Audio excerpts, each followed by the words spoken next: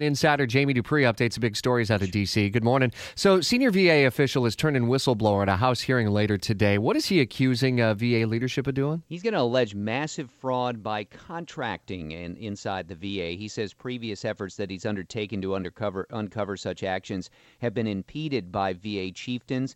He said he sent a 35-page document filled with all kinds of examples and information to the new VA chief, who said he welcomed whistleblowers, but the senior VA exec said he hasn't heard anything back, charging that the doors are wide open for waste, fraud, and abuse when it comes to paying excessive prices for goods and services in contracts. So we're going to hear that before the Veterans Committee today. Should be an interesting one because obviously when you get into being a whistleblower, we've seen sometimes it doesn't turn out so well for the person blowing the whistle. Does it seem like every other week we hear new allegations, or at least that there's no real conclusions that are being made or solutions that have actually been able to bring about better results in terms of wait times? Yeah, listen, lawmakers, the chairman of the committee, Jeff Miller of Florida, tells me they get stuff every day from inside the VA. It's just a question of how quickly they can pursue some of this information and whether it really pans out. You know, the one thing you do find, in fact, I got a tip about something the other day at the TSA, and, you know, people have their own grudges. What's the old thing in the newsroom you need to evaluate? What's their axe to grind? Yeah. Sometimes there is real stuff here, and sometimes it's just an employee that has, a bad relationship with the boss. All right, so that's going to be a storyline we'll watch through the day today, and I guess we see what happens on the Senate side with the House easily approving the NSA reforms. A little bit more unclear as to what happens in the Senate. Yeah, I don't think we'll have